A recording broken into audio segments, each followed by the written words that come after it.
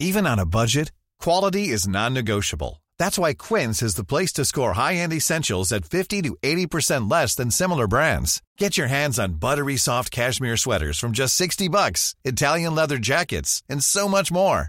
And the best part about Quince, they exclusively partner with factories committed to safe, ethical, and responsible manufacturing. Elevate your style without the elevated price tag with Quince. Go to quince.com/upgrade for free shipping and 365-day returns.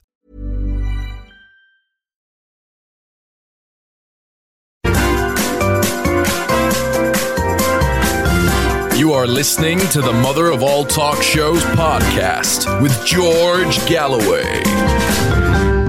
Now, I don't know where you were when you got the news that the very first ever United States president had set foot in North Korea, or the Democratic People's Republic of Korea, to give it its Sunday name. Well, I was in Donald Trump's bed.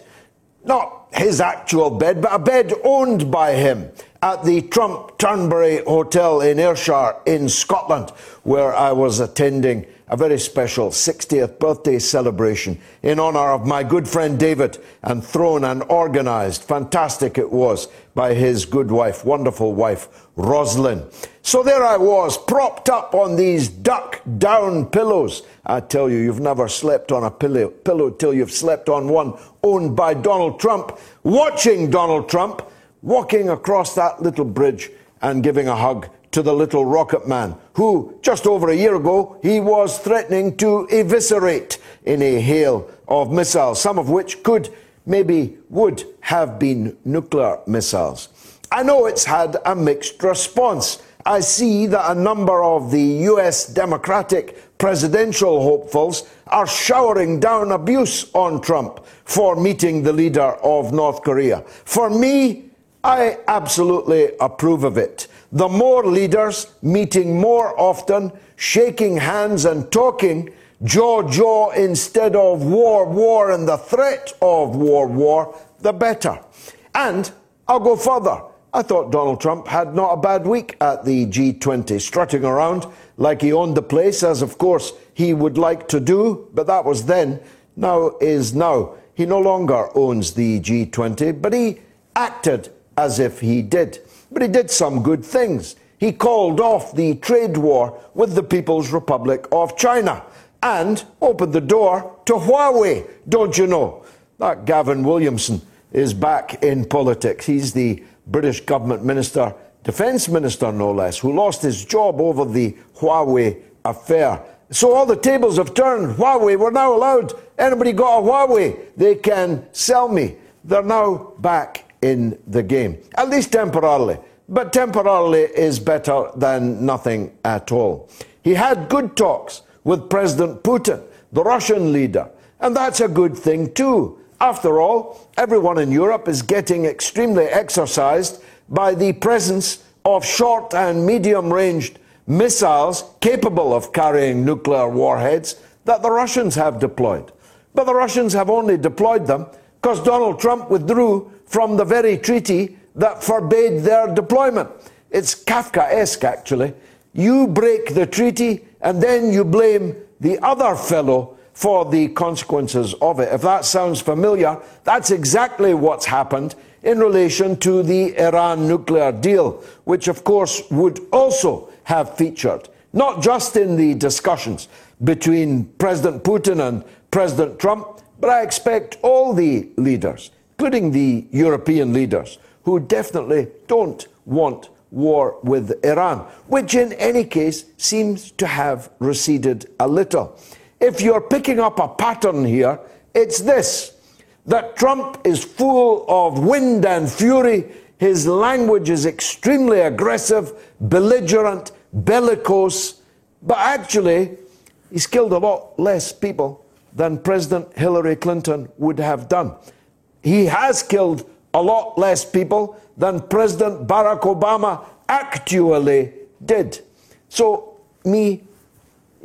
call me a man of shrunken expectations, but I'll settle for boorish bullying and browbeating rather than the hail of missiles crunching down on people's heads. Not that Trump hasn't done some of that, and he has facilitated much of that in the war in Yemen and indeed upon the heads of the Palestinian people. And no doubt these are issues to which we will return.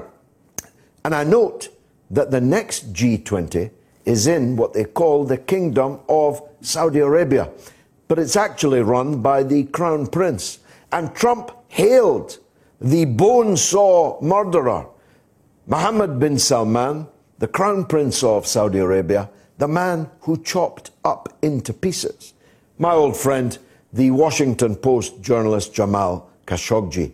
That should have gone down like a lead balloon in the United States. But I don't actually see much static from the usual suspects, from the Liberal Brigade. They're not so much interested in what happened to Jamal. They're only interested in throwing brickbats at President Trump. So I personally think if you were reviewing the week, you'd give him 6 out of 10, maybe edging up towards a 7. Tell me what you think. 02077 982 255. Of course, the Democratic Party are limbering up to run against President Trump in 2020. And the Democratic Party, as we foreshadowed last week, had not one, but 2 sets of hustings. We'll be talking to an expert guest, Cassandra Fairbanks, on how those debates went. Who's up, who's down, who won, who lost. I did see Joe Biden, the man that Hillary Clinton and the rest of the Democratic establishment almost certainly want to win, looking rather disturbingly like a waxwork dummy and talking not much more eloquently than a waxwork dummy would do. Here on this side of the pond, well, I'm afraid that the big story of the week was the lifting of the suspension on a rather important Labour opposition member of Parliament, Chris Williamson, followed 24 hours later by his re-suspension. And it looks to me like he's a goner, because Labour parties will, in the next 11 days now, begin to select, or at least pave the way for the selection of their candidates for a general election. So it may very well be that as a Labour MP, we've seen the last of Chris Williamson. Now, full disclosure, although I don't know him personally very well, I have been tremendously impressed by the work that Chris Williamson has been doing over these last 4 years. If I put it to you this way, if you're not part of our British audience, but you are listening internationally, Chris Williamson is the MP most supportive, most publicly, of the Labour leader, Jeremy Corbyn. And that's probably why he's now been put out. But he also toured the country on a democracy roadshow, effectively trying to encourage constituency Labour parties, the local Labour parties, to know their rights where it came to replacing MPs that had spent the last 4 years undermining their own party, undermining the leader, Jeremy Corbyn, because their allegiance remained almost entirely with the former leader, Tony Blair, formerly of this parish. Most of you in the world will know the death and destruction that he caused throughout the world. But believe it or not, he's still got more than 100 Labour members of Parliament on his leash. And he unleashes them with regularity to attack the actual now leader of the Labour Party. Their weapon of choice should also be familiar across the Atlantic. The weapon of choice is false allegations of anti-Semitism. Now, I said to you I don't know Chris Williamson well, but I know his public record very, very well. Chris Williamson has never said or done a single anti-Semitic thing in his entire life. He's a man of the left. And what they really mean by anti-Semitism is anti-Israelism. What they really mean is somebody standing up for the Palestinian people. Somebody questioning Netanyahu rigorously, forensically, and unrelentingly. And this was foretold on this very show when it was on another platform by Dr. Norman Finkelstein, Professor Norman Finkelstein, who said that what was happening to Labour on the subject of anti-Semitism would be used as a trial run for the very same attack on Senator Sanders, should he be the Democratic Party's candidate. And that struck me at the time as being almost certainly true. And it has come true. The very things they say about Corbyn and Labour, they're saying about Representative Ilhan Omar and other members of the US Congress. They're saying about Bernie Sanders, although he is himself Jewish, and that's before he's got the gig. If Bernie were to win the nomination, and or if he were to run as a third-party candidate, be ready for the Jeremy Corbyn treatment, the Chris Williamson treatment, false allegations of anti-Semitism. Now, don't get me wrong. Anti-Semitism is a foul, vile, virulent, fatal poison. It caused the greatest crime of the 20th century, maybe one of the greatest crimes of all human history. Because it wasn't just that there were 6 million Jews killed in the fascist Nazi death camps, it's that the Nazis intended to eliminate every single last Jew on the planet if they could, certainly on the continent of Europe. An industrialized, systemized, genocidal attempt to wipe out literally an entire group of people. Not for anything that they had done, but because entirely of who and what they were. And anti-Semitism is still a thing. It's a thing on the right of politics, but it's also, thanks to some fools, a thing on the left of politics. Idiots who translate their detestation of the role of the banking sector, of globalized finance, transfer it, not to Jews. They don't say Jews, but they bring up a Jewish name and try to indicate or imply that our problems with finance capital are somehow the responsibility of the Jews. They bring up Mr. Rothschild as if he controlled the world's banking system, which is absolute nonsense. But you'd be amazed at the number of left-wing people who say that kind of thing. People who say to me that Jews own the mass media when they own virtually none of the mass media. People who say that Rupert Murdoch is Jewish when he's not. People who imagine that somehow there's a cabal of Jews somewhere causing the problems for the mass of the people in the world. That's racism. That's anti-Semitism. I have said literally hundreds of times, hundreds, on radio, on television, in print, in Parliament, on the streets. I have said that denying the Holocaust should be a criminal offence. Thank you very much. Should be a criminal offence in Britain, as it is in many parts of Europe. And I hold to that. Anti-Semitism must be fought rigorously and wherever it raises its ugly head.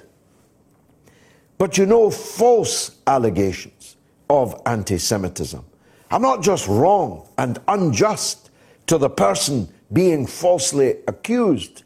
It's extremely dangerous on the principle of the old parable of the boy who cried wolf.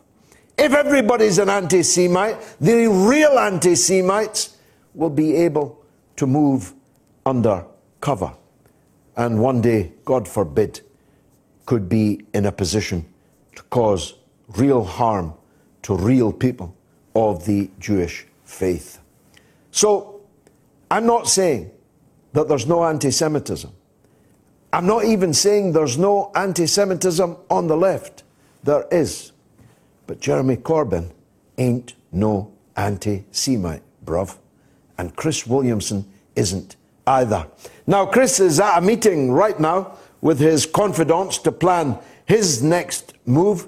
I've told him that there are many thousands of his confidants listening and watching this program, and given him an open invitation between now and the next 2 hours and 44 minutes, to be precise, to call in and talk to us. And if he does, of course, we'll put him straight onto the airwaves.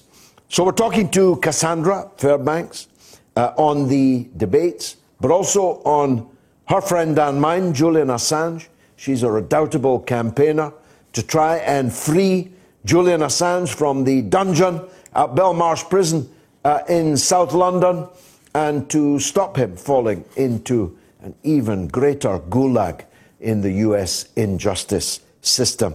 We'll be talking to Kevin Marr, a regular on the Mother of All talk shows, a former Labour advisor, on the upheaval going on inside the Labour Party, to which I've just referred. And finally, we'll talk to Bill Bradshaw, the author of the book about the day that Bob Dylan got tangled up in the Isle of Wight.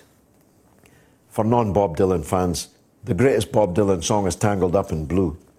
Now, 50 years ago, the greatest, most famous open-air music festival in all history took place at Woodstock. Bob Dylan lived almost literally across the road from Woodstock. He chose not to go to Woodstock and to come to the Isle of Wight instead. Now, again, for international viewers and listeners, the Isle of Wight is a very, very small place. It's off the coast of England, and most people in England have no idea even how to get there. But Bob found his way there.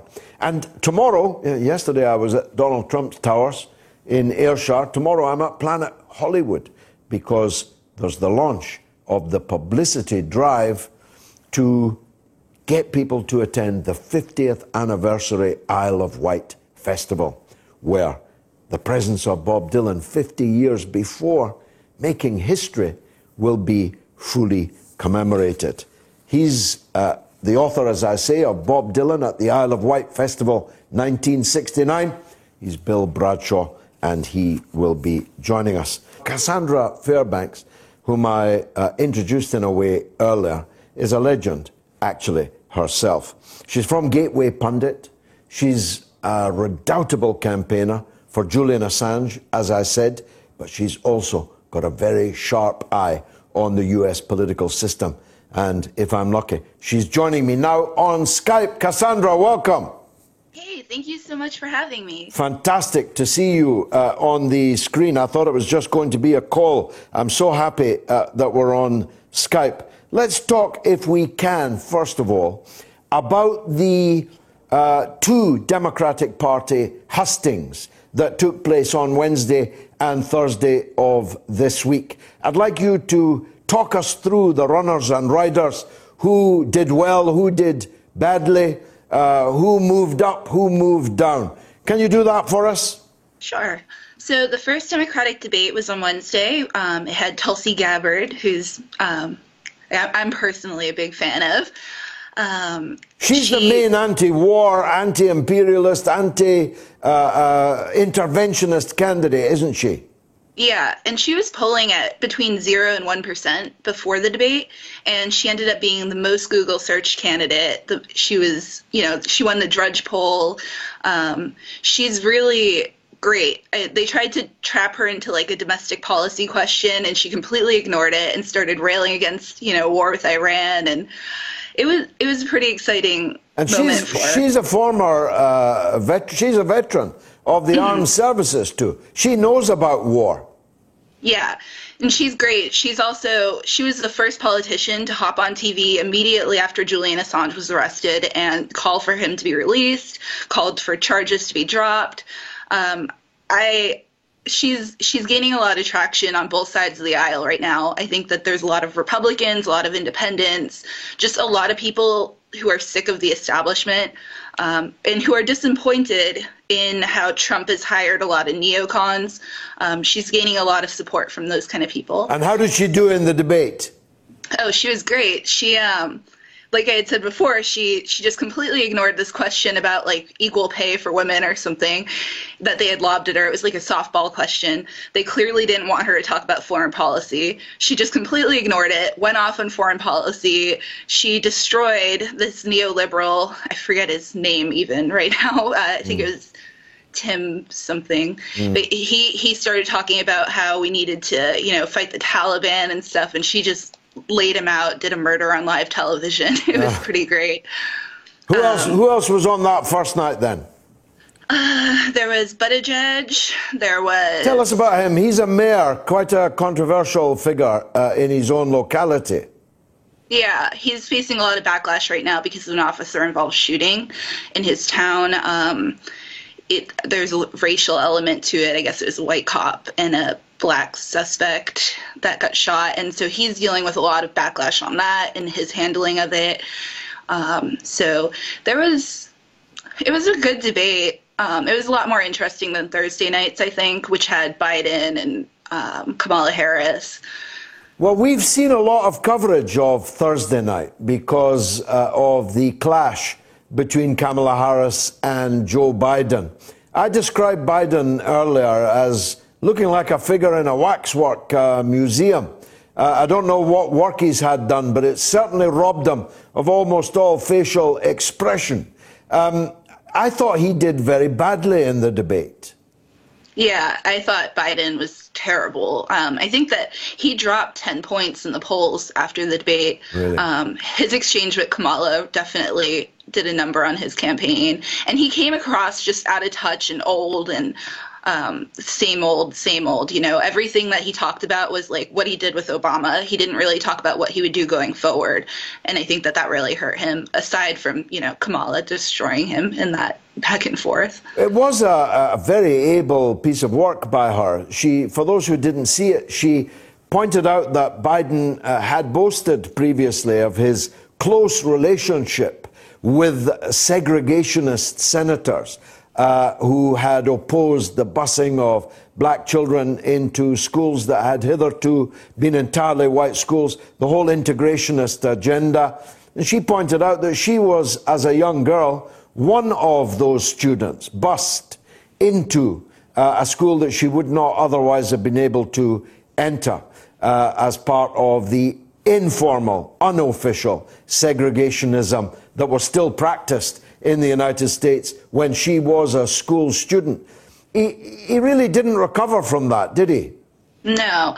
And there's been a lot of talk back and forth about whether or not her story was true because of the years that she was in school and things like that.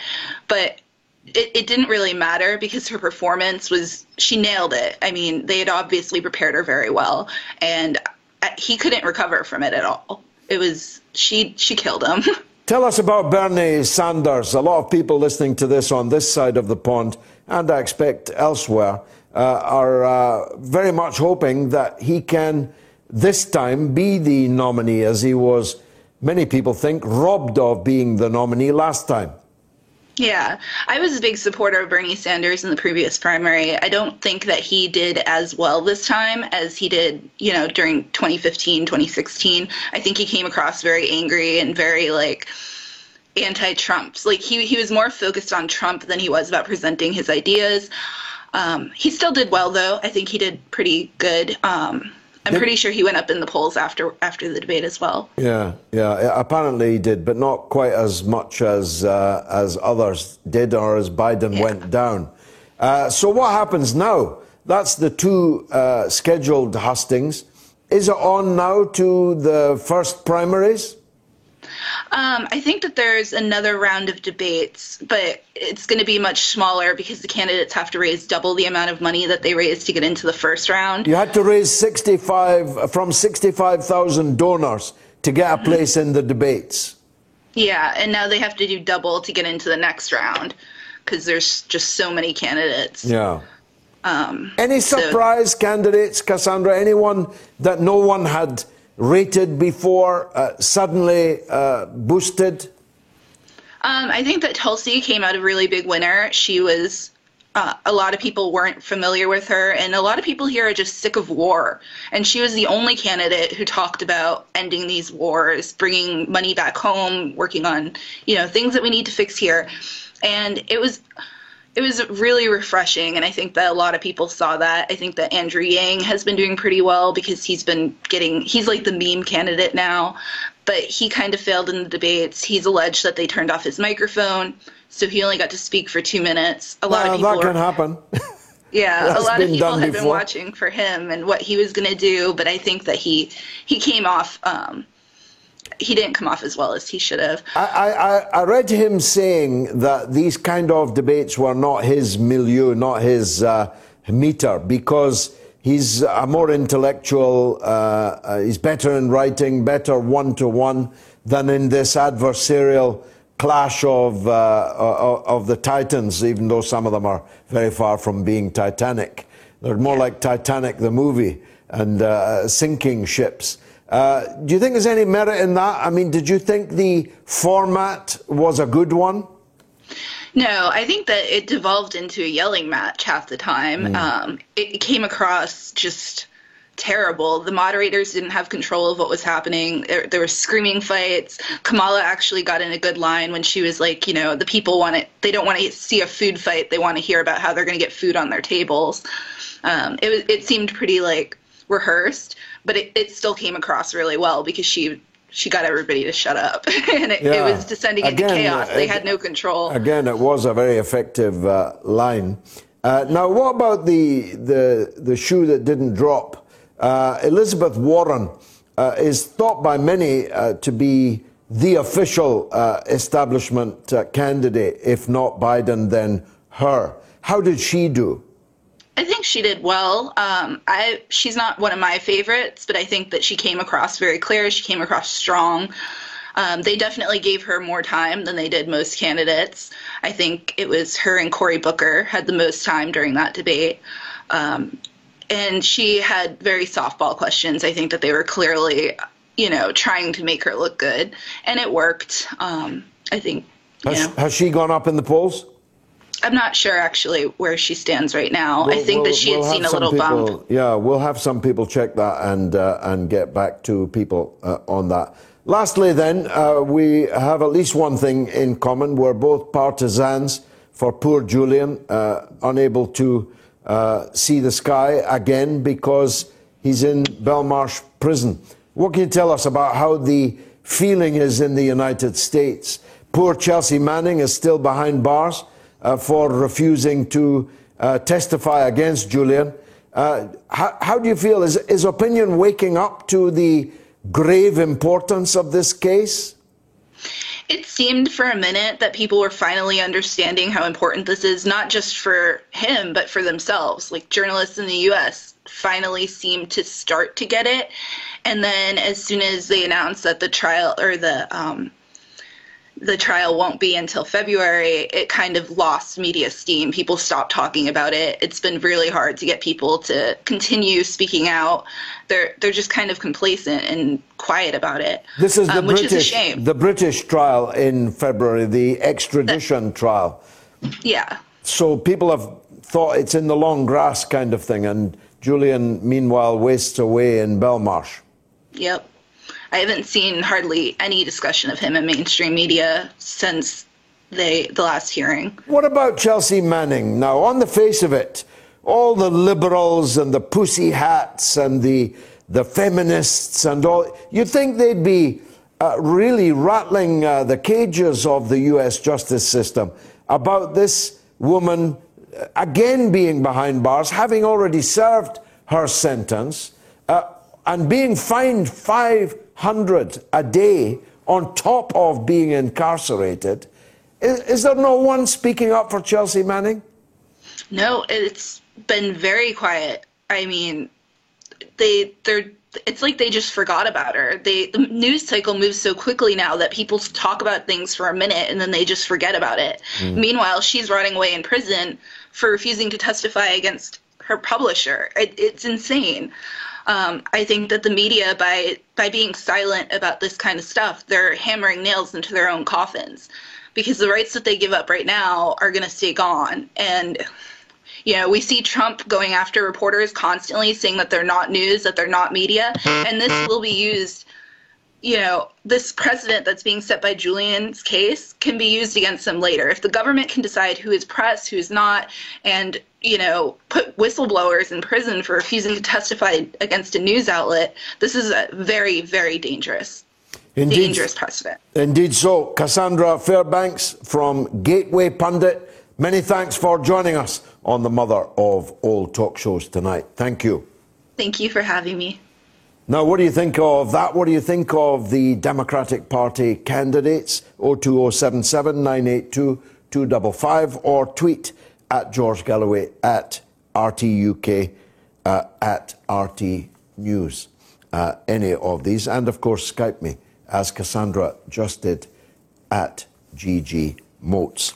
We'll be talking to Kevin Marr in the second hour about the Chris Williamson case and what's happening to him as a cipher, really, for Jeremy Corbyn. Because I didn't say it earlier, but maybe because I thought it was obvious, the target is not really Chris Williamson, a backbench MP with no great political future ahead of him. Here's a cool fact. A crocodile can't stick out its tongue. Another cool fact, you can get short-term health insurance for a month or just under a year in some states. United Healthcare short-term insurance plans are designed for people who are between jobs, coming off their parents' plan, or turning a side hustle into a full-time gig. Underwritten by Golden Rule Insurance Company, they offer flexible, budget-friendly coverage with access to a nationwide network of doctors and hospitals. Get more cool facts about United Healthcare short-term plans at uh1.com. Millions of people have lost weight with personalized plans from Noom. Like Evan, who can't stand salads and still lost 50 pounds. Salads generally for most people are the easy button, right? For me, that wasn't an option. I never really was a salad guy. That's just not who I am. But Noom worked for me. Get your personalized plan today at Noom.com. Real Noom user compensated to provide their story. In 4 weeks, the typical Noom user can expect to lose 1 to 2 pounds per week. Individual results may vary. The target is Jeremy Corbyn, to try and stop Jeremy Corbyn becoming Prime Minister of Britain, the first ever anti-war, anti-imperialist Prime Minister of Britain. That's not a small thing. And you see in the G20 and in the EU and in NATO and so on, the kind of things that just one person standing up and saying no can achieve. If it can't do much positively, it can be a spanner in the works. It can bring all kinds of things crashing to a halt. I think we've got Kevin on the line now. Kevin, it was a bad week for Labour, wasn't it? It was. It's never a good week when you've got a government that's on the ropes. We've got no prime minister really in place. We've got a lame duck or a dead duck as prime minister at the moment, just filling space in Downing Street. We've got a quite bitter contest between Boris Johnson and Jeremy Hunt to replace her. All eyes should be on the Conservative Party and the fantastical positions that they've got on everything from Brexit to public spending at the moment. And instead of that, we've got a Labour Party process story dominating, parts of the news agenda at a time when we could be weeks away from a general election. So it's not a good place for the Labour Party to find itself in. There's a very good chance, as I say, that in September or October we have a general election in this country with so much at stake and so much to play for. And yet here we are with another week where Labour's internecine problems, internecine feuding becomes the dominant story. Well, we'll come back to that story, but let me throw another one in.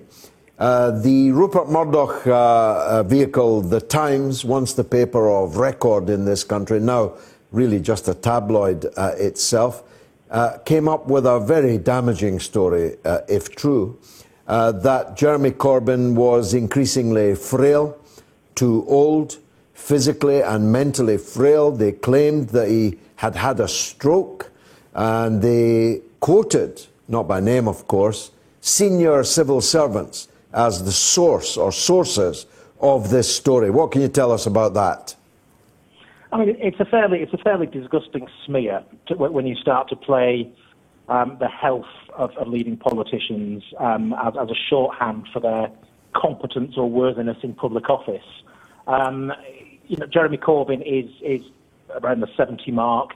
Historically, of course, this is not a very old age for British statesmen. Bernie Sanders is fighting Joe Biden to fight Donald Trump, and all of them are almost 80.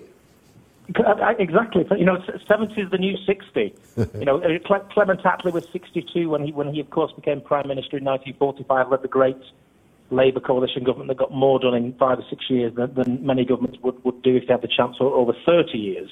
So his age is an irrelevance. What he wants to do as Prime Minister or what he wants to do in terms of leading government, that's legitimate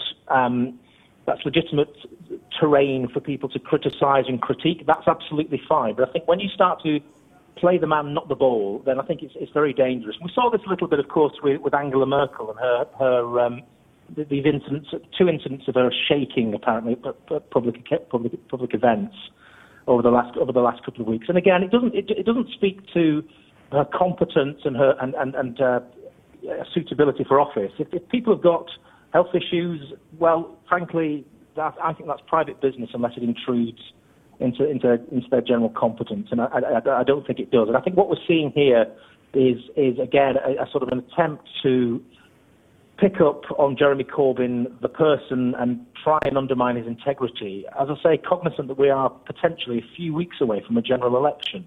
So I think you've got to see these kinds of stories and these kinds of criticisms for what they are. They are incredibly loaded, given the times that we're in. We are in uncharted political territory in so many different ways. I mean, the fact that we may have a prime minister around the 70 mark and what have you is almost gloriously irrelevant, given all the other issues that the country faces. But as a general point, I think we're going to have to get used to the fact that we're going to see party leaders much older than we've perhaps been used to over the last 20 or 30 years, when if people haven't peaked in their early 40s, then they've almost left it too late. And I think we've now reached the point of saying we've had prime ministers of a tender vintage, if I can put it like that, and they often leave us in a big mess. So actually, perhaps age comes with wisdom, and with wisdom comes fewer mistakes. Well, I'm all in favour of that analysis, Kevin. The thing about young leaders, of course, is you have to put up with them for a very long time after they've left office, and that can be very embarrassing indeed. Your friend and mine, Tony Blair, springs to mind, but Barack Obama maybe also. I saw him in a chateau in France for his holidays at 35,000 euros per night. Nice if you can get it. I mean, of course, we've got David Cameron sat in his shed. I forgot about him. Of course, in his late 40s, and there's nobody, of course, anymore got a good word to say about the chap. Yeah. Tony Blair made the remark, I think, a few weeks ago, George, about that actually he felt that if he'd have become Prime Minister at the age he's at now, he would have been far better at it than the age he was at. Very interesting. Very interesting. We can leave that point there. But of course, the idea that you know everything and you are, wise enough to deal with the problems of the country and of the world in your early 40s is I think will be seen as kind of heroically arrogant in years to come, when we actually return to wisdom and people having put long years into public service before they aspire to these highest offices. Amen to that. Amen to that. Absolutely. Let's Kevin, let's go back to this process story. Conscious of the fact that this is an international audience now listening across the world. It burst on the news rather unexpectedly. Certainly I did not expect it, and neither did Chris Williamson.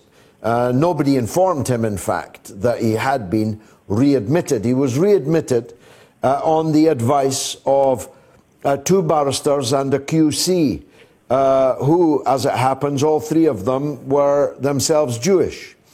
There was a subcommittee, an obscure subcommittee of a committee, of a bigger committee, that opined and decided to reinstate Chris Williamson back into the Labour Party. Now, with all due respect to Jeremy Corbyn, I would argue that this is not a local matter. This is a nationally strategic matter, and not one that you can palm off to a subcommittee of a subcommittee. And I rather think the whole thing, whatever view you take on Williamson, and I've nailed my colours to the mast earlier in the show, the whole thing was handled really badly. Oh, definitely so. Absolutely, definitely. I think what's driven this is a very sort of peculiar piece of housework, if you like, for the Labour Party, which is the party's written to all its sitting MPs, seeing whether they wish to fight the next general election. And as I say, we could be talking weeks away from that happening. Or whether they wish to retire, in which case there's obviously got to be a process, a democratic process, to select a new candidate for the seats that they currently hold. Because, of course, what happened in 2017 is that the election was kind of bounced on everybody. And what happened often in the Labour Party is, instead of a proper, full process where members decide who their candidate's going to be for the various 650 parliamentary seats, instead of that, candidates were bounced into seats because there wasn't enough time. So it's perfectly logical to have this process now and to ask sitting MPs whether they wish to carry on or whether they don't. And I think what's happened is that process has caught Chris Williamson up, and probably some of the other MPs that have been that are perhaps suspended but not expelled from the Labour Party. And there are other people in that category along with Chris Williamson. So I suspect what's happened is that in a spirit of housekeeping, they've tried to sort out, particularly in Chris Williamson's case, can they resolve it, bring you back in, and then ask him this question and what have you. So I think that's what's driven it. And of course, what's happened is that, as you say, it's resulted in this significant backlash from members of the Parliamentary Labour Party, the MPs, Labour MPs, and members of the House of Lords as well, who've opposed his re-entry. And of course, you're right. I mean, everything I've read, Chris Williamson didn't know anything about this, and then there's been this reaction against any prospect of him coming back in. So the suspension has been reimposed, which is, it's a slightly farcical procedure, given this all plays out, of course, in public. And we're now waiting for something called the Labour Party's Disputes Committee, which is a very slightly Orwellian kind of body to adjudicate finally on whether Chris Williamson can return to the fold as a Labour MP and or whether he has to stay on the outside or not. But it is very totemic in lots of ways. I mean, I followed Chris Williamson's case, and I don't know Chris Williamson personally. I've engaged with him lots of times on social media over the years. I find Chris Williamson a very earnest man. Has he been lax in some of his phraseology? Possibly. Is he a raving anti-Semite? No, he isn't. Should he be readmitted to the Labour Party? Yes, he should. I think we're in a very strange position in British politics where we start to limit the views and the voices that we can have in political parties, because when you look back historically, when people like the Stafford Cripps, who was the radical Chancellor of the Exchequer in the Attlee government. Oh, what a pity! I'm a big fan of Stafford Cripps. Go back, please, Kevin, to what you were saying about Stafford Cripps, a man I'm very interested in. Oh, sorry, George. What did you just say? Yeah, we lost you momentarily. If you go back to the Stafford Cripps point. Yeah. So Stafford Cripps and Anira Bevan, great figures in the post-war Labour government. Both of them were expelled from the Labour Party in 1939 for advocating, a sort of popular fronts. Yes, a popular front with other left-wing parties. So we've got to be very careful in British politics. We base the system on a centre-right party in the Conservatives and a centre-left party in Labour that agglomerates huge swathes of political opinion. There are people within both of the two main parties who, frankly, hate each other's guts and stand for very, very different things. But it's important that there's space for all of them to coexist. And I think if you start getting into the business of snipping off sections of opinion because some other people don't like it, then what you do is limit the appeal of these great political parties, and you open up space on the flank for new movements to come in and emerge. And that's very, very dangerous for Labour. So I think Chris Williamson, I think, as I say, I think he's been lax in some of his phraseology. I think that's certainly the case. I don't think he's an anti-Semite at all. I think Chris Williamson is a true believer in the Corbyn project. He's a party loyalist. And he's said things that he thinks are in the spirit of being loyal to the party. And I think that there is certainly a section of opinion in the Labour Party, and I don't want to just characterise it as bits of Blairites or people on the right. I think these terms are a bit bland these days. But there are certainly people who will look at any opportunity to undermine Jeremy Corbyn and his mandate. And I think all that does is to sour relations in the party to the point that the very, very future of the Labour Party comes into question. And I think we've got to find the habit of coexisting again, where people who may have different views from others, that doesn't require them to be expunged from the party, because if that happens, it's the end of days for a large political party under the first-past-the-post system. And something very similar is going on in the Conservative Party as well, where there's got to be room for people to agree to disagree.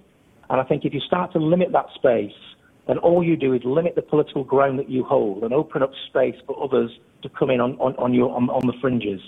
So I think the best thing Labour can do is try and get past this point and readmit Chris Williamson. And I think there's lots of lessons to be learned. Does the Labour Party have a problem with anti-Semitism? In part, yes. I think it's overstated, but clearly the Equalities and Human Rights Commission thinks there's an issue. Does the wider left have a problem with anti-Semitism? Yes, I think it does. But the wider left is not necessarily the Labour Party. I think what's happened very often is media and people have taken a view that lots of people on Twitter may have said things, well, they're all Jeremy Corbyn supporters, aren't they? They're all members of the Labour Party, aren't they? And they're not. They're just not. And I think Jeremy Corbyn and his team have failed, really, to set some context around, look, we're not responsible for every anonymous account on Twitter that propagates some anti-Semitic trope. That's not, we don't have a competence to police the whole of social media. We're responsible for people who are representatives of the Labour Party and members of the Labour Party, and we can deal with those people.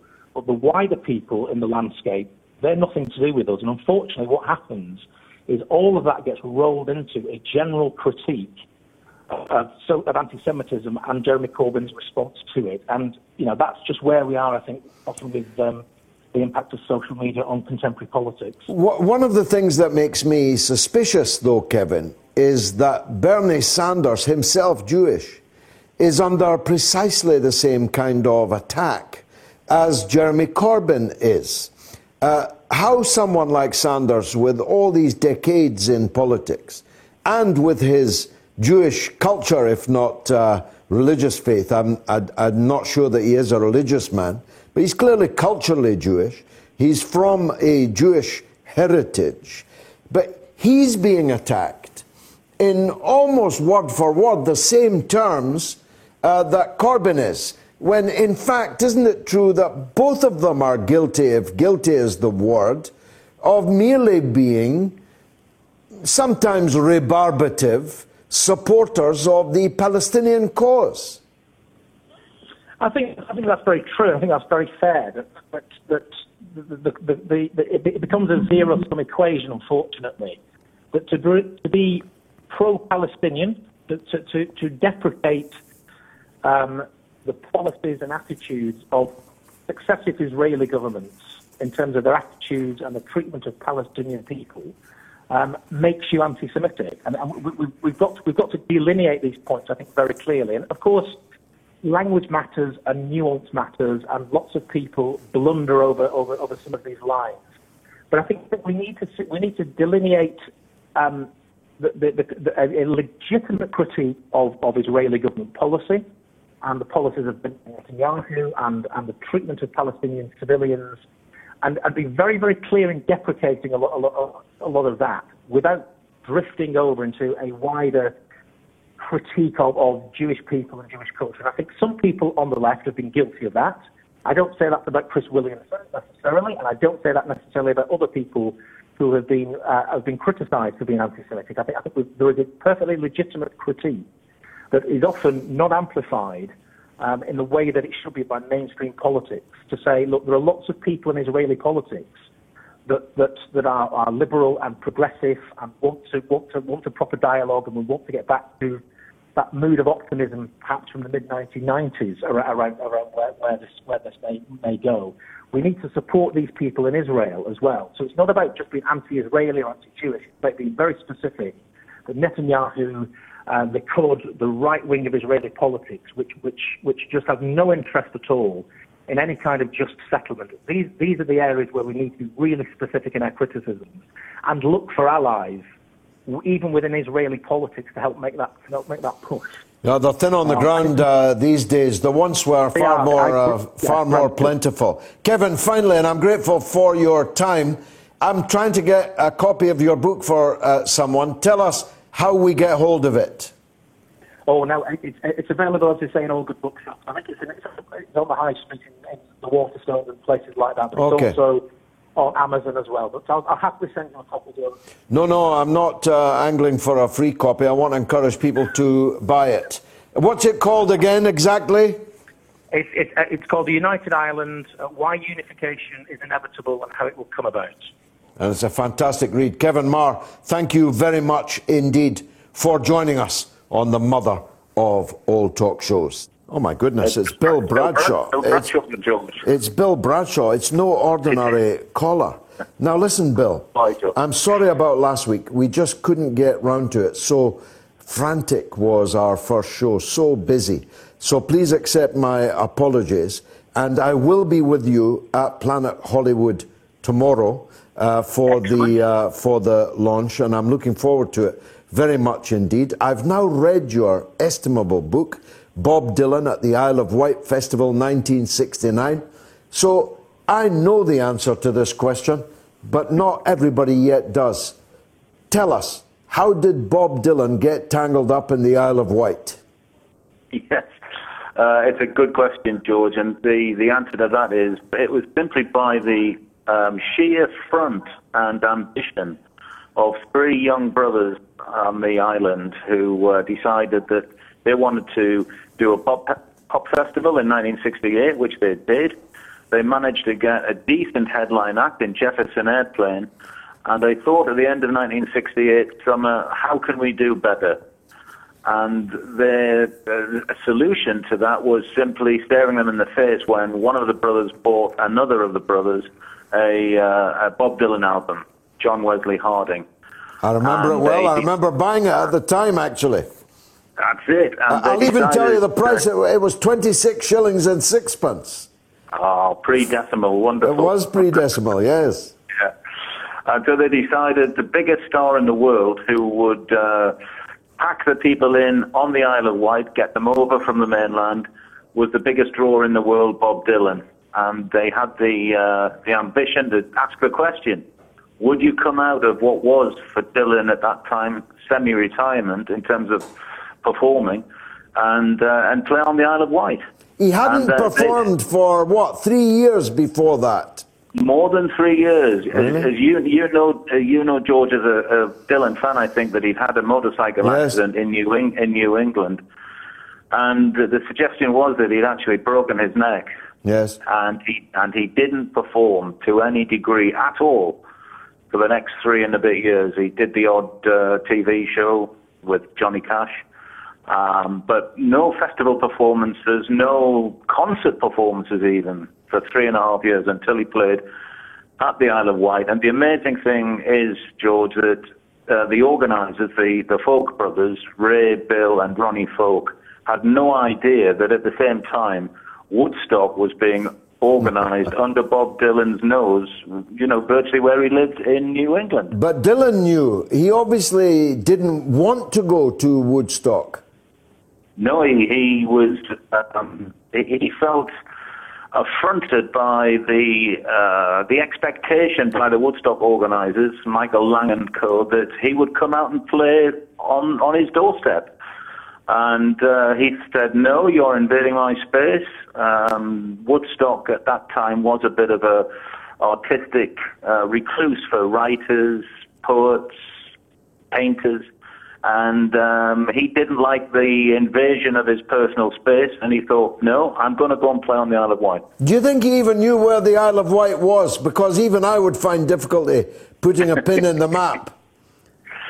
Well, the brothers made sure that he knew, because they sent him what at the time was a pretty sophisticated pack, if you like, an invitation to come and play on the Isle of Wight with all the details of the writers who'd made the Isle of Wight their home, such as Keats and various other people, and the delights of Osborne House. And this tickled Dylan, and they also threw in a holiday with a manor house and a governess for their children, for the Dylan children, and they took the bait. Well, I mean, I've just watched, in fact, I've now watched it 3 times, the Rolling Thunder review on Netflix. Yes. And in that review, which toured the entire country and beyond in the end, he also went to, with all respect to Isle of Wight people, he also went to obscure places with that. Obscure in the sense that people were asking in the street, why has he come here? Absolutely. I mean, it was an extraordinary coup to get Dylan to play, on this lump of rock in the middle of the English Channel. And therein lies the sense of ambition by the Folk brothers. Fantastic, yeah. It's reaching for the stars, yeah. If we want to sell out, if we want to drag people over this, the strip of water called the Soul and get a big crowd in, we need the biggest man, the biggest star in the world. And they did that, and they got 150,000 people, which at the time, in 1969, was the biggest festival in the UK. Wow. 150,000 on the Isle of Wight. Now, I've got the book. I've got the book here. There's only 100,000 people live there. Yeah, that's right. There obviously wasn't enough hotels or even camping places. What did people do? Well, this is the thing. I think that because of the effort to get across to the island, it became the first camping festival. Yeah. And the organisers had the foresight to, acquire an extra field, which they decreed as the camping grounds. Okay. And they had bars and drinks. And it was the first camping festival in the UK. Long before Glastonbury. Before. I'd rather have been at this one. It's an absolutely beautiful book, beautifully produced. The artwork, the photographs, absolutely terrific, Bill. It's a credit to you and everyone else involved. Now, 50 years on, you're remembering it with this special Isle of Wight festival this year. Tell us. Yes, I'm also part of a group called All White Now. It's a pun, obviously, it's on the song of the time. But we're having a festival, a one-day festival called $1 Million Bash to honour the 1969 Bob Dylan Festival, and it's on Saturday, August the 31st. And tomorrow we're having a London media launch for the bash. And at the bash we will have some prime acts such as Richard Thompson, who's a folk rock legend, Wishbone Ash for the Rockers. Wow! We've got Ashley Hutchings from Fairport Convention, who's putting together a Dylan-centric all-star folk rock band. We've also got well-known acts such as Julie Felix, The Pretty Things. Both of those acts played in 1969. Wow. And Julie... They were far from pretty then. What do they look like now? They're not so pretty these days, George. We've also got Jackie McShee's Pentangle, who are another act from the 69 bill as well. So we've got a really good cross-section. We've also got a fantastic young rising talent called Dina Walmsley, who was the runner-up in this year's series of The Voice on ITV. Okay. And she is a really, really talented young performer, and she's going to be actually singing a couple of songs at our press launch at Planet Hollywood in London tomorrow. I'm looking forward to that. You wouldn't tell me if you had, but the thought occurs, would it not be worth a sneaky wee try to get Bob to come back for the 50th anniversary?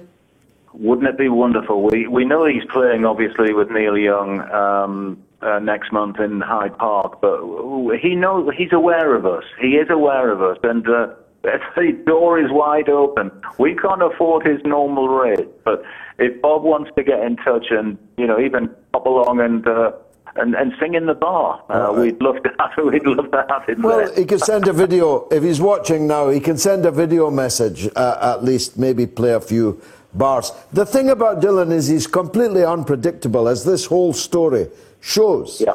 He's as capable of performing every night as he is of not performing for years, because it was 3.5 years by the time he came out on the stage at the Isle of Wight. He hadn't been on a stage for 3.5 years, but he wasn't on another stage for some years after that. You're right, George. He didn't play after the Isle of Wight in terms of a regular advertised concert performance by him. Didn't appear again for another 4 years. So the Isle of Wight Festival, it was this extraordinary island in a sort of barren sea of non-performing. He did the odd thing around about it. He did George Harrison's concert for Bangladesh, of course, when he came on stage and played a few songs. But in terms of Bob Dylan actually, having a concert performance anywhere, the Isle of Wight was the only one in 7 long years. Well, look, as a man who loves Tangled Up in Blue, I'm glad he got tangled up in white at the Isle of Wight, and I wish the very best to the All White Now concert. August 31st, you say? August the 31st, it's near Cowes, the County Showground on the Isle of Wight, and tickets are available on our website, allwhitenow.com. That's WIGHT. That's WIGHT. I look forward to seeing you tomorrow, Bill. Many thanks indeed, and congratulations on a superb piece of work in the book. I'm really grateful that you signed a copy for me. See you tomorrow, Bill. Okay, it's tweets from Clara Mancia. What about, you can also not deny the ongoing racial cleansing of Palestinians and their Holocaust, or we can call you anti-Semite. The Palestinians being also Semites. But you can talk about the ethnic cleansing of the Palestinians. One of my good friends, the Israeli professor Ilan Pappé, has written a whole book about it. He might actually even have done it with Noam Chomsky, the ethnic cleansing of the Palestinians. It's not a crime to state that the area that was Palestine has been ethnically cleansed. It's merely common sense. Valkyrie, too perfected, says, George, I disagree about criminalizing Holocaust denial. It's an attack against free speech and freedom of thought and expression. When the illegal terrorist entity that steals land by genocide... No, look, I'm sorry. The Palestinian people have been subjected to an historic injustice. They have been cleared off their land. Their country has been wiped off the map. Hundreds of thousands, now millions, of their people have been scattered to the four corners of the earth. But they have not been subject to genocide. This is not a word that should be tossed around. Genocide means an attempt to literally annihilate Every last person in the group that you are talking about. Now, the injustice against the Palestinian people cannot be underestimated, but it must not be overstated. Otherwise, Israel would be building death camps in the West Bank and systematically annihilating Palestinians in it. They are not doing so. So for God's sake, stop saying that. Sean Alleman says half the people rounded up for denying the Holocaust haven't even done so per se. You can't question any of it, despite it being a massive and very complex. Hi, this is Craig Robinson from Ways to Win, and support for this podcast comes from Invesco QQQ, the official ETF of the NCAA. Invesco QQQ is proud to sponsor this episode, and even prouder to provide access to innovation for the last 25 years. Basketball has had innovations over the years, too. We're seeing the game played in new ways every day. Learn more at Invesco.com/QQQ. Let's rethink possibility. Invesco Distributors, Inc.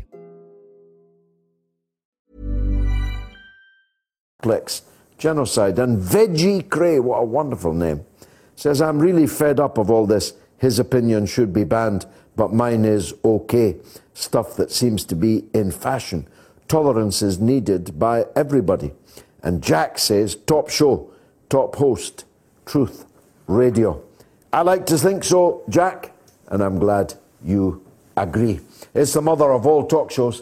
You've got 40 minutes still to call me. Let's take a break. Coming soon to Spotify, Apple Podcast, and wherever you listen to the Moats podcast. Now, you'll know already, if you're a regular viewer, that I'm very proud to have played a part in the downfall of Robert Maxwell, the fraud that he was. It's been 30 years since Robert Maxwell fell or jumped or was pushed off the back of his yacht, the Lady Ghislaine. Ghislaine Maxwell, whatever happened to her? Now look, this podcast will be released at 10 p.m. on Sunday, the 13th of February. But if you want exclusive access to the whole series in video form, you can do it right now. And you'll be able to see every episode 3 weeks before the podcast is released. So here's how you do it. You click over to my Patreon, sign up and support my channel right now. Search patreon.com/George Galloway. But this is just the start. We've got so many plans for my Patreon page.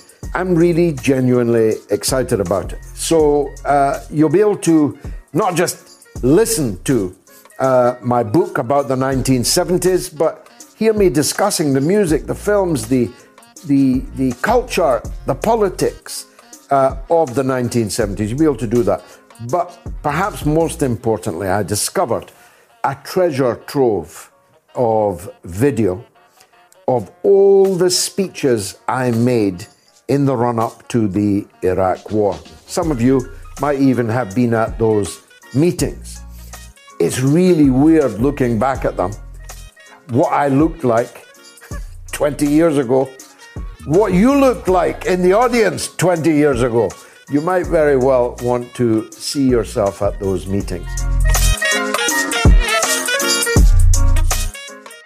Now, the cleverest man in England has joined me. I'm very careful to say England because, well, I just got back from Scotland and there are very clever people there too. Adam Gary, welcome back. Let me ask you this one first. Compamaros sends the tweet. The Holodomor, complete nonsense. Tell people, what is the Holodomor? Well, it depends on who you ask. In the early 1940s, particularly around 34, there was a Soviet famine. And the reason for that Soviet famine was that the creditors of the Soviet Union that needed to be paid back stopped refusing hard currency. And this left the USSR with little choice but to pay in grain. So when grain becomes currency rather than foodstuffs, it creates a famine, especially with all the other chaos and with the malfeasance malfeasance going on, and so it was one pot the fault of the creditors who put the USSR in a bind, and another fault of the USSR, not for anything ethnically or ethno-linguistically motivated, but simply poor management. But there is a strain of thought among Ukrainian nationalists who think that ethnic Ukrainians were specifically targeted for starvation during that famine. But when you look at the actual facts, there were people that were horribly affected by that very real famine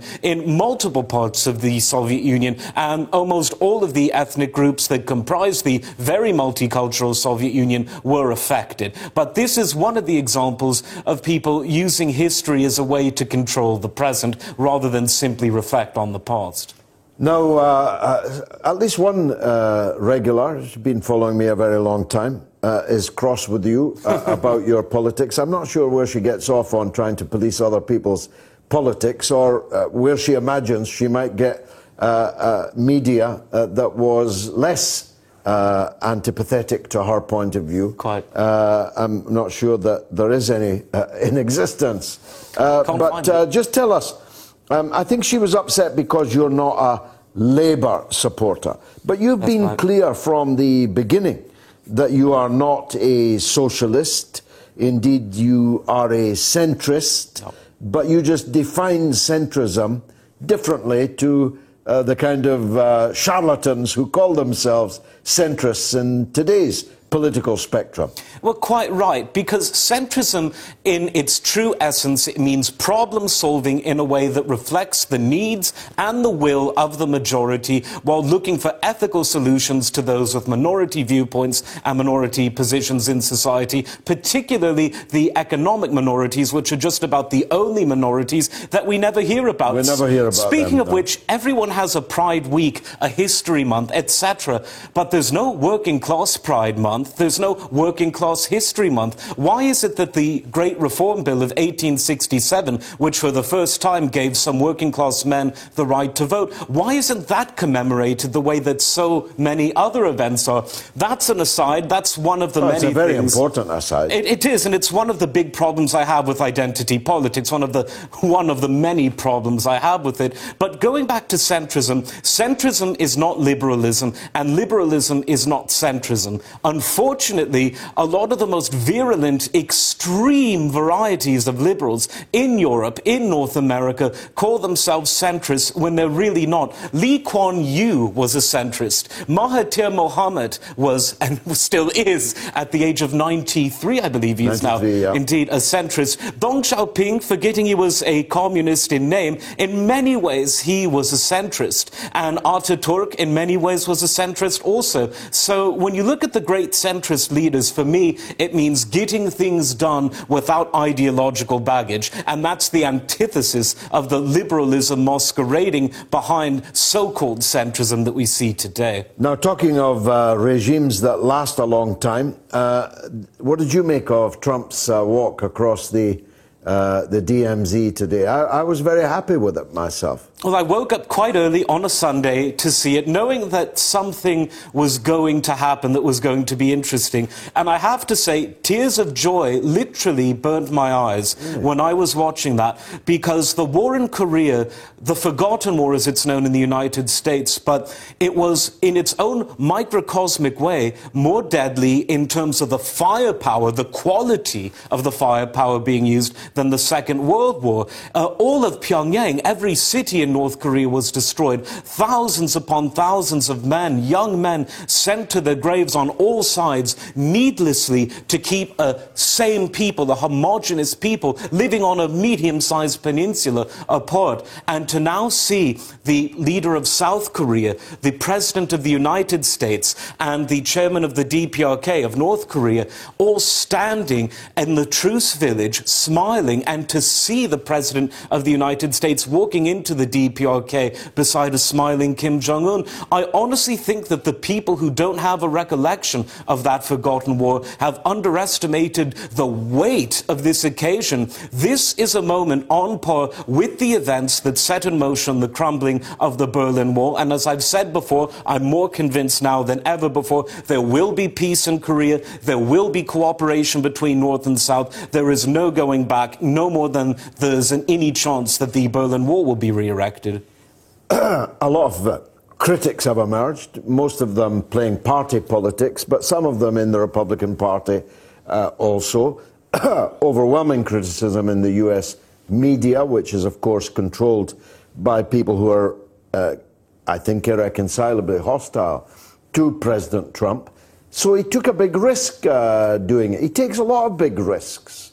Yes. Why does he do that? Well, all three of those leaders that were there today are men of destiny. Moon Jae-in was a man of peace who had his election literally, and it's all in the open now, literally stolen from him in 2012 by the South Korean version of the CIA, so they could put in Park Geun-hye, the son of the daughter of Park Chung-hee. That ended well. She's in prison. Larceny in prison. Quite right. And so Moon was a man who held fast, and in 2018, the man of peace got in, and the woman of war is in prison. Donald Trump, whatever one might think of him, is a man of destiny. He changed the way American leadership looks, speaks, acts, and his levels of unpredictability, the organized chaos. What portion is organized? What portion is chaos? Maybe we'll never know. He's a man of destiny. He defeated the Clinton war machine, which is in many ways the most justified victory an American president has had since 1945. And finally, there's Kim Jong-un, the youngest ever head of state to take over a nuclear-armed nation, one of the youngest men to ever become a head of state in the modern age. And he was someone he came onto the scene wrapped in mystery, a riddle inside the enigma and the rest of it. And now he's a man that is giving answers to the press at press conferences. He's a man who's been described by the South Koreans as humorous and self-deprecating. And most importantly, he's a man making speeches about artificial intelligence, about economic reform, about peace rather than hostility with the former enemies of his country. All three of these men were men of destiny, and that little walk, only a few feet though it was truly one small step for Trump and Kim, but one giant leap for world peace. That's a good point. To take a break. We are above all the latest developments, and we don't take any sides. Radio Sputnik, telling the untold.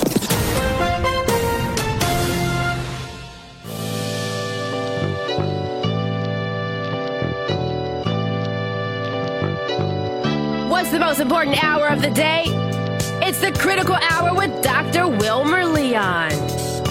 On this show, we don't just deliver the latest headlines.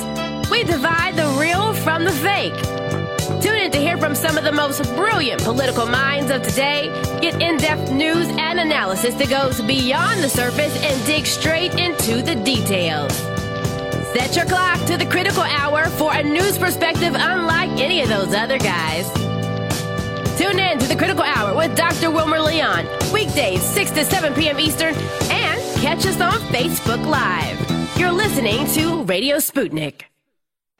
By Any Means Necessary is your guide to the movement and efforts shaping the world around us. From mass incarceration. No longer am I interested in or concerned with prison reform. I am interested only in the eradication of prisons. To the battle between police and water protectors. It was a pretty punishing disregard for the sanctity of human life, that unleashing water cannons on peaceful, prayerful water protectors. From efforts to protect the environment. The climate movement is ready to, with plenty of opposition research and force and strength, along with, the right of both science and morality to fight them on this. To the movement for Black Lives. When I first saw the Michael Brown video, and I saw that it clearly contradicted the narrative put forth by the Ferguson Police Department and by police supporters in general, 3 words came to mind. Color me shocked. Stay tuned to By Any Means Necessary, 5 days a week here on Radio Sputnik. Tune in every Monday to Loud and Clear with Brian Becker for our regular segment, Education for Liberation with Bill Ayers, where we take a look at the state of education across the country. What's happening in our schools, colleges, and universities, and what impact does it have on the world around us? Our resident expert is Bill Ayers, the legendary activist, educator, and author. Tune in to Loud and Clear this Monday and every Monday for Education for Liberation with Bill Ayers.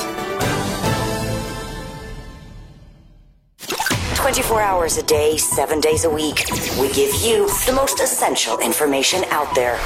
Radio Sputnik, telling the untold. The mother of all talk shows is back. Unleashed, unabridged, uncensored, and unbelievable. Only on Sputnik Radio. Want to talk? Get in touch with us at radio@sputniknews.com.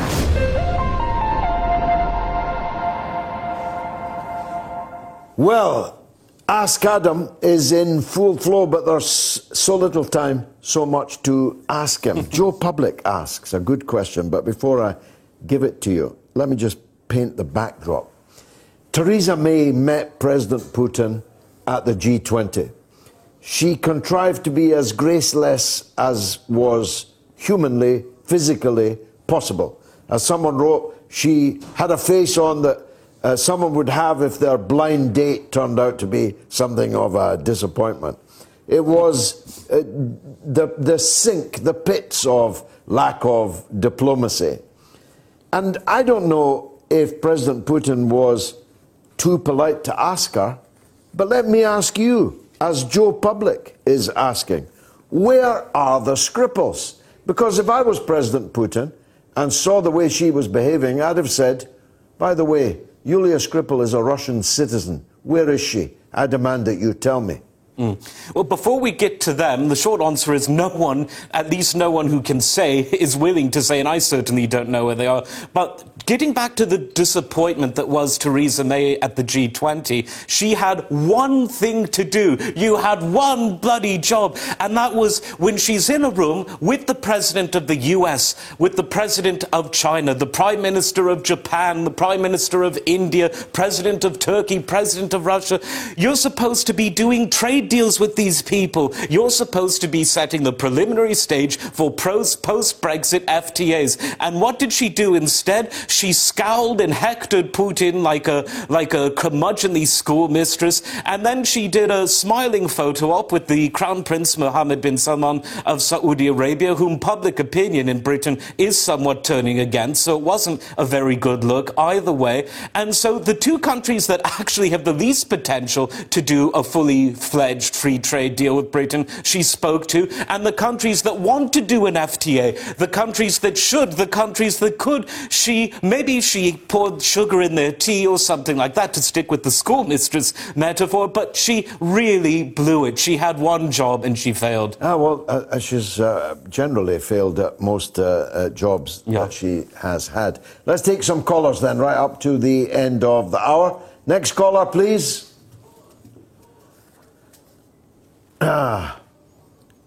Unfortunately, the baton was dropped there. Pat Brannigan says, I'm still a bit confused about British politics. Williamson is suspended from the party. Does that mean he cannot stand for election as an independent? Well, of course he can stand as an independent, but he was elected relatively narrowly as a Labour MP. He hasn't, from my point of view, and from Kevin Marr's point of view, adumbrated earlier, done anything that justifies being pushed out of the Labour Party. Why should he stand as an independent? Have we got that caller? Yes, hello, caller. Hello? Yes, you're on the air. Go ahead. The whole world is listening. Hello? Yes, go on, speak up. It's not who I think it is. It's the legend that is Norma. Can she be properly introduced, please? Don't put a legend through to me without announcing her in advance. This is the legend, Norma from Bristol. Norma, welcome. Hello, can you hear me? Yes, the whole world's listening to you. Go ahead. Oh, it's echoing terribly. It's beautiful. Your voice sounds exactly... Come on. Norma. It's quintessential Norma. Go ahead, Norma. Hello, George. Hello, Adam. Hi, Norma. Good to hear from you. I'm still alive.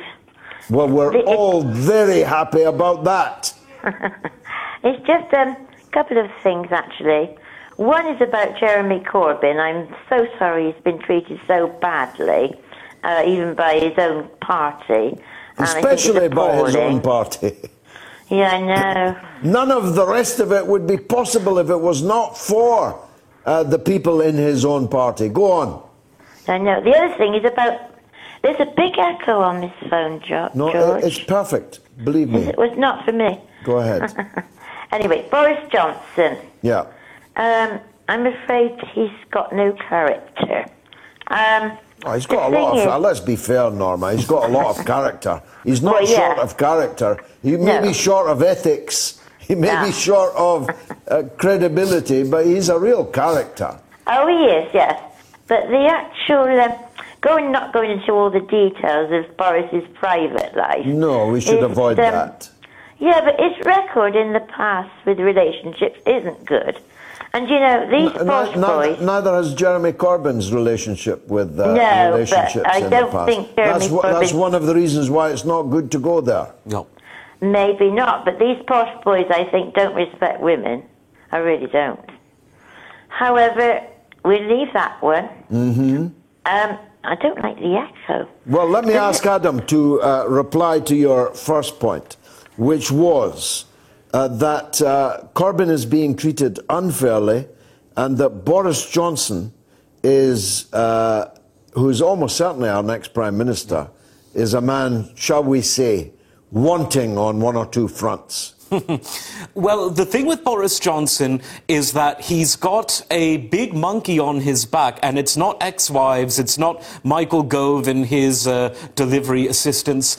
It's the Brexit Party, who today unveiled what, in this day and age, sort of counts as a manifesto. They revealed some of their policies beyond Brexit, beyond a free trade deal. They were very centrist policies. They were policies, frankly, that I would find it hard to imagine that anyone could oppose them. One, Nigel Farage said broadband and good high-speed mobile connectivity is as much of a right as clean running water. He wants to scrap the expensive David Cameron vanity project, which was High-Speed Rail 2, and invest money in the Midlands, in Wales, in the north of England, in places outside of London that have been neglected. He wants to cut student debt. He wants to put money back into developing infrastructure. There was someone even online who said, this sounds almost like a Tony Benn speech. So Boris Johnson needs to realise that if he doesn't deliver Brexit on the 31st of October, and if he doesn't do what, to quote Nigel Farage, cross the demilitarised zone and speak to the Brexit Party, I think that both Labour and the Tories are going to have a huge problem, and it's not coming from Jeremy Hunt, it's not coming from Israel or Palestine, it's coming from Nigel Farage. Norma, last word to you. Yeah, so just quickly, the other point was this Glastonbury Festival with Michael Leavis supporting CND. Caroline Lucas gave a speech today on the Pyramid stage on scrapping Trident, and it had a brilliant response from all the people there. Well, I'm very glad to hear it. Are you telling me that you had your wellies on and you were at the Pyramid tent at Glastonbury? No, my son is, but I'm Excellent. not now. Wonderful. I got it on my Twitter. Excellent. Norma, thanks. You're a legend always. Thanks very much for calling us. Many people, and I mean many, are very happy to hear your voice. Let's take a caller. Yes, who's on the line? Hello? Yes, you're on the line. You're talking to the whole world. Go ahead. Oh, that's wonderful. I did actually call you before, George. That was back in 2016. And it was just after Trump took the office. Yes, as I predicted. As I predicted he would. Yes, and I went on about driverless cars and saying how it was a great time for him to take the office and how all this technology was going to happened, and it kind of hasn't happened in the last 4 years. But now there's a candidate on the scene, Andrew Yang, who it seems like could be this sort of new candidate, the sort of thing that I thought Trump might be and really wasn't. And so I wanted to ask Andrew Garrity a question, if that's all right. Rohan, thanks for that call. That's Rohan in Huddersfield. Now, Adam, I did signpost earlier that you were, I think, the first British supporter of Andrew Yang. Respond to Rohan and tell me how you think he's doing. Well, first of all, I think Trump is going to win in 2020, but I think and I hope that Andrew Yang isn't going away. Now, for those people in the States, in Britain and everywhere else who might not know who he is, he's a candidate who said openly he's more or less an independent, but to give himself a shot, he's standing in the Democratic primary. His main calling card is that artificial intelligence and robotics already has taken many manufacturing jobs. Next, it's going to take transport jobs, including truck drivers in American, lorry drivers in British, but the jobs will be taken by robots in both countries, slowly but surely. And then this AI technology will even come after legal assistants, low-level solicitors, and this is going to change the very nature of the workforce. I've had a few robotic solicitors, actually. Well, there are quite a few robotic I mean, look at Theresa May. She may well be the most successful. First AI Prime Minister. So, rubbish human Prime Minister, excellent AI. But is he too good for politics in the sense that, electoral politics, I mean, because, you know, to complain that your microphone wasn't so good and you've just got to shout louder, the format doesn't really suit you. It's a bit like the ship's captain complaining about the sea, isn't it? There's a bit of that, and there is a feeling that he's almost too straightforward, too honest, and don't get me wrong, I love those qualities, but if you're honest and straightforward, you've also got to be a boxer. Muhammad Ali was very, very honest, but if you called him a liar, he knew what to do about it. And Yang, let's give him time. The format itself was quite rubbish, and social media is far more important in many ways than these old legacy medias. Donald Trump already proved that, and I think the fact that Yang is striking a moderate tone, saying let's end the zero-sum attitude of saying, oh, because we have a disagreement, we can't be friends, we can't stand next to each other, we can't shake hands or have a discussion. He's totally rejected this, frankly, marching drum of proto-fascism that's sweeping in, saying that people in a civilized society can't discuss things. As I said when talking about Europe, call me old-fashioned, I prefer Magna Carta to Mein Kampf. And Yang is someone who is very open to talking to everyone. We're all in the same boat mentality is very much part of Andrew Yang's run. I think that the more people hear about him, the more they'll like him. But because he doesn't fit the mold that the corporate media and the old Hillary machine that still has a few of its cylinders running, because they don't want to push him, he will be silenced, so he's got to speak up. Rohan, what do you think? We've lost Rohan. We did talk earlier to Cassandra Fairbanks about Yang. She thought that he did quite well on social media. Yes. As you say, not the legacy media. And Dakota. One thing I like about I would call her a centrist too in many ways. I don't know if she'd take that as a compliment, but I follow her. She's certainly not into the dogma that's really imprisoning American politics. Yeah, I mean, what's left, what's right is, of course, a moot point in many respects. Yes. See, for me, if you're pro-EU, pro-NATO, you're not left. Quite right. But most of the people that are pro-EU think of themselves as left. Equally, if you are against the EU and against NATO and against foreign wars, I can't accept that that means you're right-wing. Right and left are blurring, without a doubt. I've been saying that for some years. The Reds are tangled up in blue, to get back to the Dylan. Tangled up in blue, brilliant. I wish I'd said that. Dakota says, listening to George Galloway and Sputnik International with his guest, would love to ask him who, currently in the race to succeed May, would be able to make a branch of peace towards North Korea the same way that Trump has. Hashtag Ask Adam. I suspect the answer to that is none. I mean, if Hillary Clinton had been the president, I think we'd already be at war in Syria, in Iran, and maybe even in Korea too. It's highly likely, as the kids like to say. I mean, Hillary Clinton was the Prime Minister likes to say. No, Hillary Clinton was a monstrosity waiting to happen, of a cold viciousness that, worse than AI, because AI doesn't have negative emotions. It's supposed to be neutral. But I think a lot of people, whether you like or dislike Trump, and lots of people blow hot and cold on Trump, we all do, it's inevitable. I think that people, maybe in a few years, will start to realize the size of the bullet that the world dodged when Hillary lost that election. And I agree, all of those potential fronts of war are potential places she could have dropped more bombs, and that, of course, would have been horrific. And you seem very certain that Trump will be re-elected. There'll be a lot of people in the US disappointed to hear that. Just explain why.